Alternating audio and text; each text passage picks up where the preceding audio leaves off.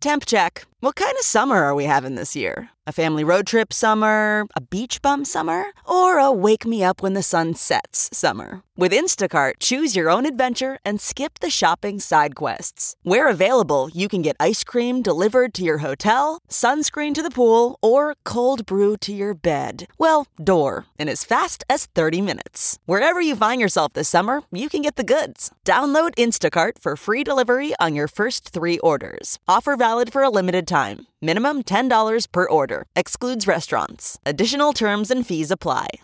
Hello, everybody. I'm Lou Dobbs. This is the Great America Show. Welcome and great to have you with us as always. Today, Miranda Devine joins us. Miranda is the ultra-talented star columnist for the New York Post, and she'll be giving us her latest take on Hunter Biden, the robust investigations that the Republicans are opening up, and yes, included in it all will be Hunter's father, Joe Biden, Swamp Swami, and the swamp is alive to a new breeze rolling in over the waters. Turns out that not all oligarchs are beyond concern for the nation and the American people. Enter Elon Musk, who has just pulled back the underbrush where Twitter executives had buried much of the evidence of their complicity with the FBI in suppressing the truth of Hunter Biden's laptop from American voters. Top executives meeting with FBI officials each week to assure the Marxist Dems' lies were undisturbed by truth, and the corrupted Twitter officials obliged. And who else, we don't yet know, but Elon Musk vows there's much more to come. And so far, Musk has delivered on our hopes that he will indeed be a constant champion of free speech. Cross your fingers. To this point, we can say this: what a firestorm Musk has ignited. And the left will soon have to deal with truth and the consequences, which they've avoided for more than 6 years. Revelations are arriving by the day, it seems, evidence that the Marxist Dems collaborated with the deep state, the Marxist global media, and corporate globalists. A toxic brew, if ever there was one, concocted to first stop Donald Trump from being elected back in 2016. Then to destroy his presidency with years of FBI investigations of the hoax Russian collusion frame-up and the special counsel investigation and 2 impeachments. And now, in the 7th year of the political persecution of Donald Trump, a second special counsel. But now we know the effort to block Trump's reelection was a whole-of-government effort, driven by the Marxist Dems and some of Trump's appointees, and the deep state, of course. Thanks to Elon Musk's revelations this week, we know that the FBI and Twitter top officials were meeting weekly as they suppressed the truth from the American people. Our guest today is the New York Post's Miranda Devine, star columnist for the Post. Great as always, Miranda, to have you with us. Let's start with the idea that the world's richest man is the oligarch standard bearer for free speech in America. No matter his motives, he is, at least to me, the man of the hour in the fight for freedom. Your thoughts, Miranda? Yes, I'm a little loath to sort of treat him like the Messiah because I'm sure, he'll disappoint us like everybody else ends up doing when they're in that sort of position of power and incredibly wealthy. There's a huge amount of pressure on him. And of course, he is exposed to China with his Tesla business and exposed to, the vagaries of government payments with his satellite business. So I think there's only so much he can do to defy the establishment, but so far so good. And I really hope that he does stick to his promise and do it fast to expose all the details of Twitter's massive censorship operation, including their censorship of the New York Post over our Hunter Biden story before the 2020 election. I think he needs to do it quickly, get it out there, because there are a lot of people, very powerful people, with secrets they don't want exposed, and they will continue to put pressure on him to stop him. So every day that he doesn't expose it when he promised to, I think is bad news. I couldn't agree with you more.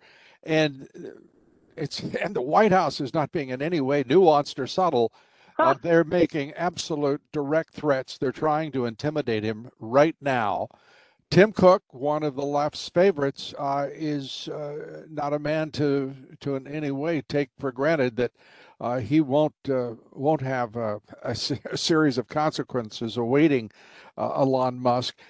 But it's interesting that these two billionaires, one the wealthiest by far, the wealthiest man in the world, uh, but both their companies are dependent on Chinese products, Chinese labor, to one degree or another across all three of Musk's principal businesses.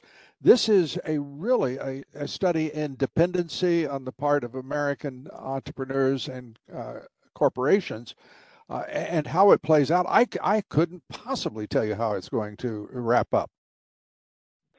Yeah, look, it really, we're seeing just how enmeshed American economy and American elites are with China. It's, there was talk during the Trump administration of decoupling, but, we haven't even done that with antibiotics on the supply chain. So I think it's just a Herculean task, and there's certainly no desire to do it among top politicians and top business people in America. But you see, yes, both Musk and Cook or Apple are exposed to China. But in Apple's case, Tim Cook's case, they've gone one step further to actively assisting the Chinese Communist Party in cracking down on their people by, they issued that update where they removed a feature that was assisting the protesters, and the airdrop feature, and that's really terrifying. And we've seen this before from Apple and Google and big tech. They're not American companies, they're globalist companies. They're as much informed by the values of Europeans and the Chinese as they are of America, and they certainly don't respect the First Amendment like Americans should. We are really in an extraordinary position geopolitically, economically, and our so-called leaders. And I'm speaking of both parties. This is not a partisan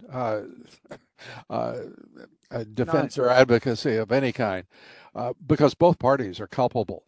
We have given Wall Street and what used to be corporate America, but which is now global, corporate global.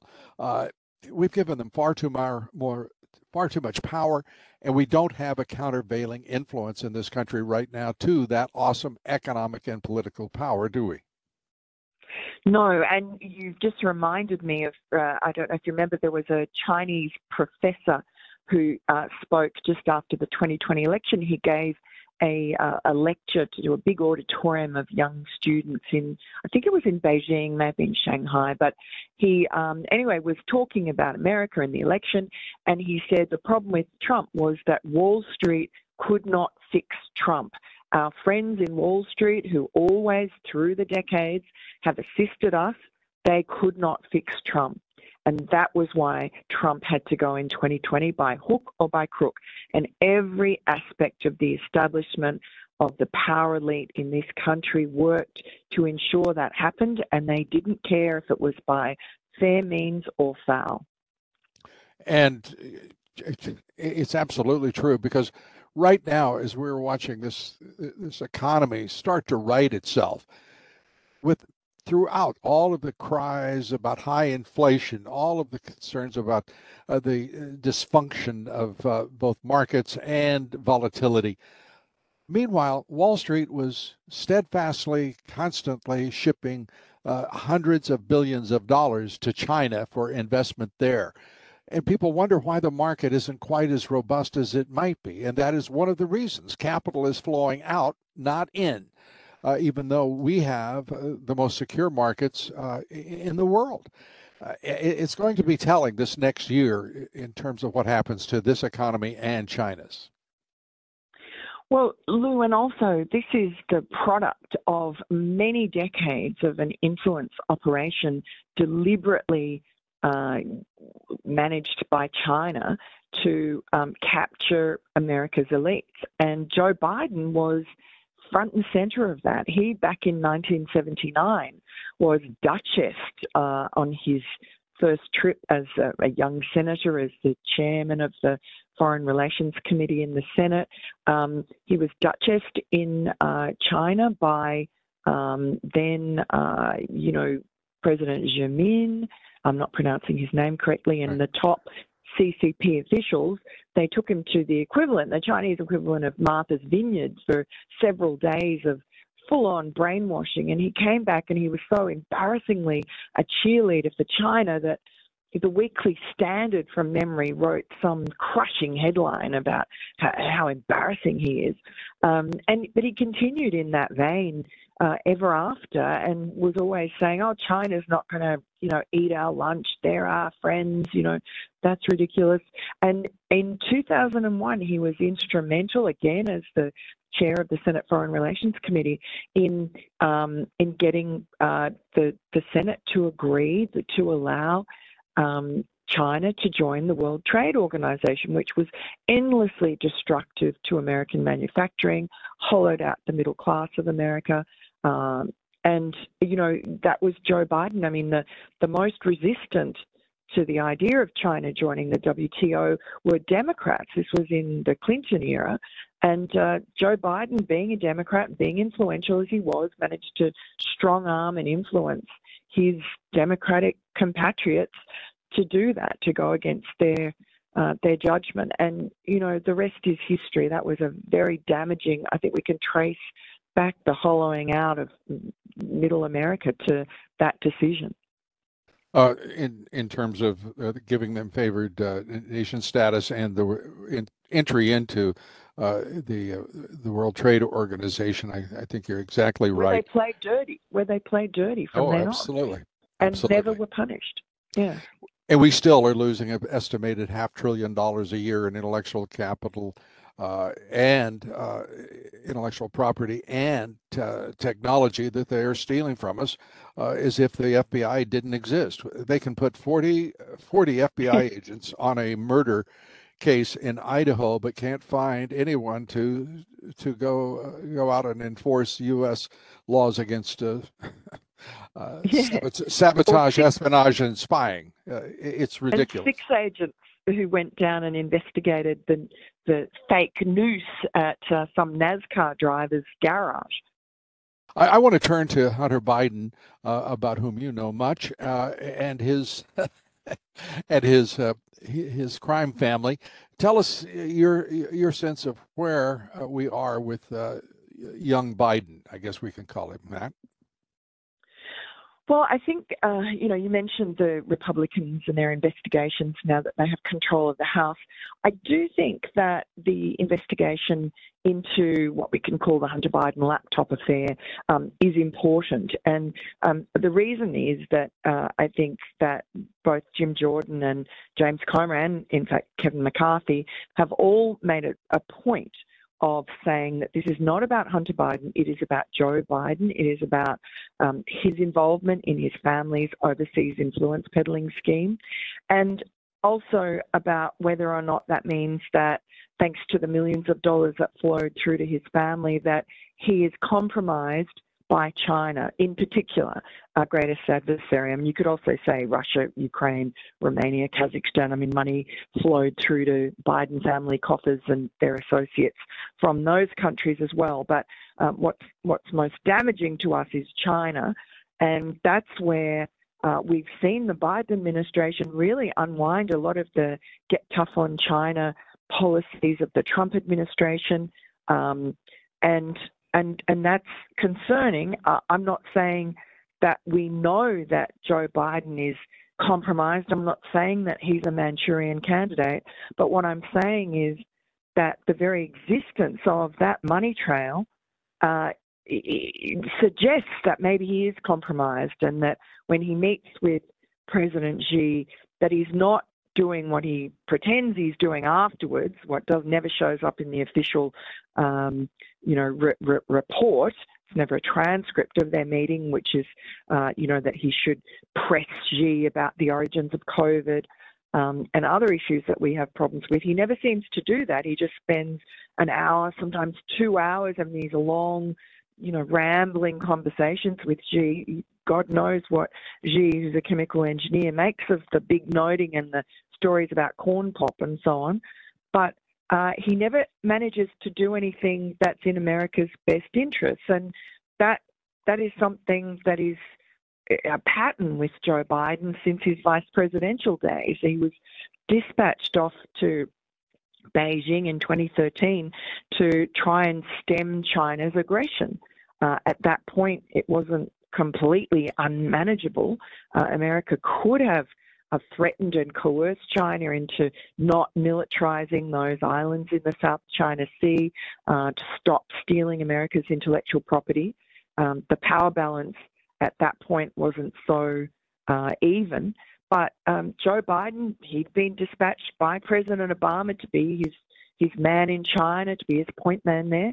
And Joe Biden went to Beijing with Hunter Biden in tow on Air Force Two in 2013, and he came away empty-handed. He got none of the things that he went there to extract from China, but Hunter Biden walked away with a 10% share in an equity fund that was, at last count, I think 2019, had $2.5 billion of funds under management. So America lost, but the Biden family won. And that has been the story of the Biden family throughout. Certainly with Hunter Biden's leadership, I will say, with those enterprises. Joe Biden parading Hunter around in our faces, the famous wave as they were off to vacation, boarding Air Force One. This is a time, if ever there were, for a real investigation. Miranda, I have to say to you, I really am. I think James Comer is an outstanding congressman. I think he has immense potential and an immense possibility as a leader in the Republican Party. The same is true of Jim Jordan. But what I fear is that with Kevin McCarthy, who himself has a number of questions about his commitment to conservative and mainstream traditional American values, I think that if we could be looking at a repetition of Benghazi, we could see Jason Chaffetz, we could be seeing Trey Gowdy as chairman rather than the men that I think they are. What are your thoughts? Yes, and I think that those misgivings have led to a group of Republicans pushing for Lee Zeldin, who did so well in New York in, coming very close to winning the governorship, but possibly even more important, at least for the country, was that because of the strength of his campaign, he managed to drag another four congressmen into Washington and flip the House. So you can honestly say that without Lee Zeldin, Republicans would not have won the House, would not have won control there. He single-handedly created a red wave in New York. So I think that he is an underutilized resource, and so do many others. Now, there's talk of his also replacing Ronna McDaniel, which I think is incredibly important. You cannot preside over any losses as she has and keep on making the same mistakes and stick with the same job. I just cannot believe that she'd be left in place. But others have said that Kevin McCarthy, because the numbers are so tight, that he needs 218 votes, and that he may not get them. And in that case, Lee Zeldin is eligible to be drafted. He's also, two-term congressman, only just vacated his post and just cleaned out his desk a couple of weeks ago, in fact. And so he would be someone who would unify Republicans, and he's shown himself to be, he's always underestimated, but he was in the 101st Airborne. He's a pretty tough cookie, and he's sort of a quiet achiever. I think he could really replace McCarthy and do a very good job. I think that I would vote for him over McCarthy in a minute. What I would not do is put him in the RNC. This is a man who has immense potential, as you say, and I think we have to, before we canonize him, remind everybody he lost by 7 points. Did not come, that it can't be considered good enough for anyone to be lionized. I don't care how dire the prospects are for the Republican Party. That's my opinion, Miranda. I But happen it to is New respect the York. man. It is New York, and I respect him enough, and I think the Republicans should respect him enough to put resources into New York and to go after New York and to win the governorship and to get behind him for what will be an arduous campaign. The Republican Party doesn't invest in talent. The Republican Party, the Democrats do, and they nurture and develop talent. He is young enough that he could make all of the difference in the world in Washington from New York, in my opinion. I mean, he was, remember, during the impeachment, he was one of the fire-breathing dragons who defended President Trump. So he's got a mild-mannered air about him, but he's a mongrel, really. No, I so agree. I think I agree. Again, I respect him yeah, immensely, but I yeah. don't want him in that position where he can't personally be a leader in the party. The Oh, I RNC is see. Yes, the RNC is a different job. Whether we're talking yes. about Michael Lindell, whoever it would be, uh, fight for that job, bring real money and originality and a positive, affirmative, uh, proven accomplishment in raising a lot of money, because that's what it's going to take. And we just, that person is not obvious to me right now. And I think there Mm. should be a slam, bang, dash, bash fight for that job instead of a sinecure, which is what it's become under Yeah, Ronald McDaniel, who's unbelievable. yeah, and whose middle name I always remind people is Romney, and that's for a reason. Yeah. Uh, but I want to turn to, as we're wrapping up here. We've talked about Kevin McCarthy, the Republicans, the red wave. Uh, you know, I think we have to say it out loud. Donald Trump kept Ronald McDaniel in that job. Yeah. We have a president who is right now. This is his time. It should be his time. 2024. He's making misstep after misstep. He has not built an organization. He's built great fundraising.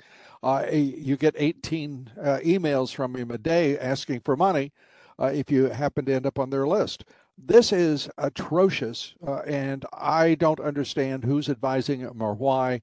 And your thoughts on him and Ron DeSantis? Yeah, look, I have to agree that I feel that with Donald Trump, there's an air of his time is gone, his time has come and gone, that he did an amazing job for the America First movement. He inspired a generation to come after him.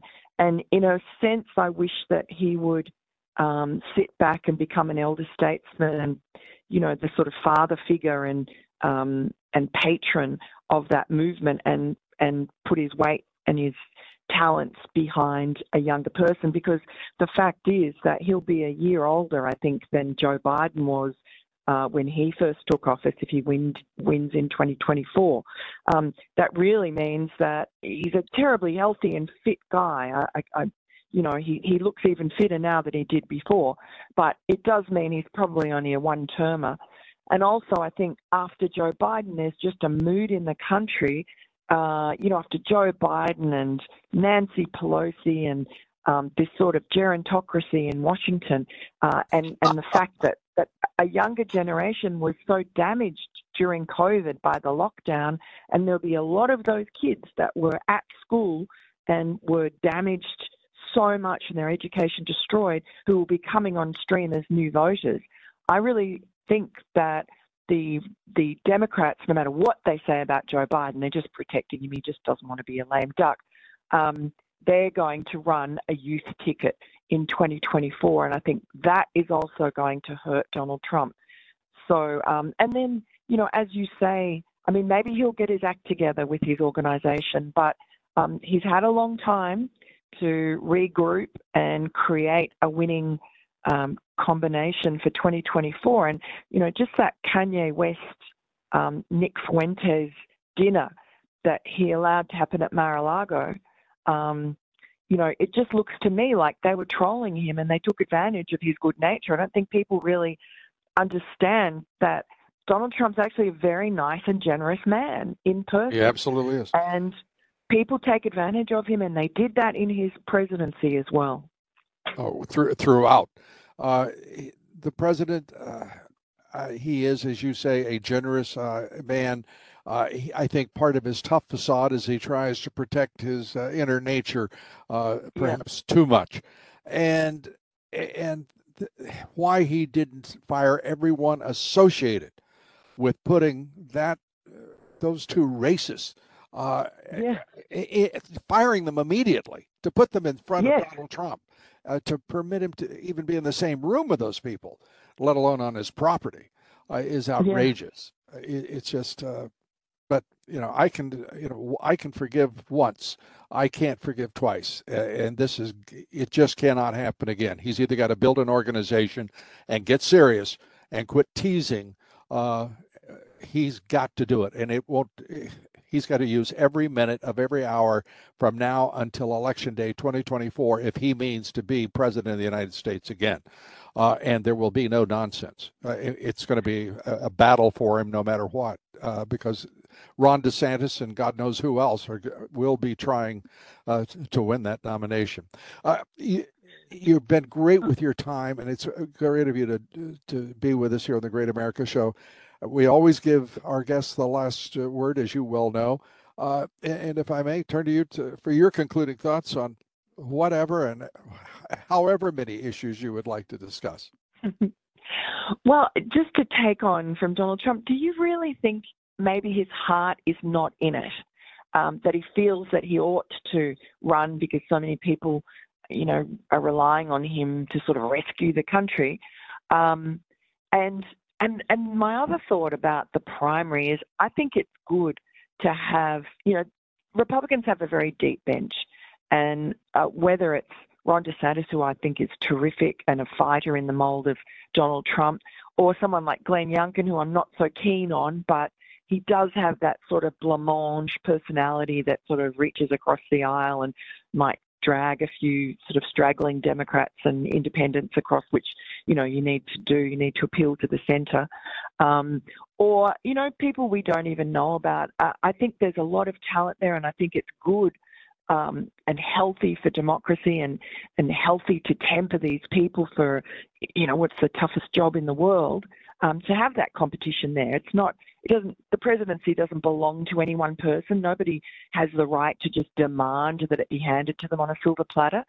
So, if Donald Trump really is serious, really his heart is in it, he does want to do it, then great, let the best man or woman win. Exactly. I couldn't agree with you more. And I think you make you put forward a great question. Is his heart in it? He obviously does not want to go out a loser. He obviously is submerged in the political persecution that has persisted since 2016. The man is in his 7th year of political persecution without let up. And not one champion, not one voice has risen in the leadership of the Republican Party to defend him and demand that this ignorance stop. I think that speaks so poorly of this Republican Party, because you know well that the Democrats would have united behind any of their standard bearers to make certain that this kind of nonsense, and there's no question about it. It is absolutely flagrant intimidation and retribution. And the only wrongdoing that's been exposed, and that's now the 7th year of that political persecution, is wrongdoing by the Department of Justice, by FBI agents, by the Democratic National Committee and the Clinton campaign. Why can't this? Let me ask you one last question. Why, in your opinion, has there been no coalescing around the fact that this is an innocent man has been persecuted by the power structure of the United States, whether it's Wall Street or globalist American corporations, and now another special counsel? Look, I really do think it's not just cowardice on the Republican side. It's much easier for Democrats to defend and coalesce around one of their own because they have the media on side. So, the Democratic narratives are the ones that are pushed by the elite media, the New York Times, the Washington Post, CBS, NBC, wraparound coverage all the time. They colluded with the Democrats to destroy and damage and smear Donald Trump and bring down those around him to cripple his administration. It's very difficult to go against the media. If the media doesn't like you as a politician, you're pretty much sunk because they will dig up dirt about you. The Democrat Party or the left will have war rooms. You're seeing this right now. There are 3 war rooms NBC just reported on. Tens of millions of dollars have gone into them on the Democratic side, on the left, and they are all of them looking at defending Joe Biden against Republicans with these upcoming investigations into Hunter Biden's laptop, and they're doing opposition research on the Republican House members, on the Republican members of Congress. They are going to dig into every aspect of their life, their families' lives, and those stories, those smears, will then be published readily in the New York Times on the front page. Those people's, their lives, the schools where their children go, their communities. It doesn't matter how innocent you are. When the media and those very clever journalists at the New York Times frame a story to frame you, everyone, your reputation is damaged. Very few people that can withstand that kind of reputational attack. Miranda, as always, you're terrific. We thank you for being with us and sharing your thinking. Look forward to the next time. Thank you so much. God bless you. Terrific. Thank you so much, Lou. Miranda Devine is an incredible columnist and always a delight to have her with us. Tomorrow here, our guest will be Congressman Matt Gaetz. Congressman Gaetz is among those Republican congressmen who are refusing to support Kevin McCarthy to be the next Speaker of the House of Representatives. Congressman Matt Gaetz, our guest here tomorrow. Till then, thanks for being with us. God bless you, and may God bless America.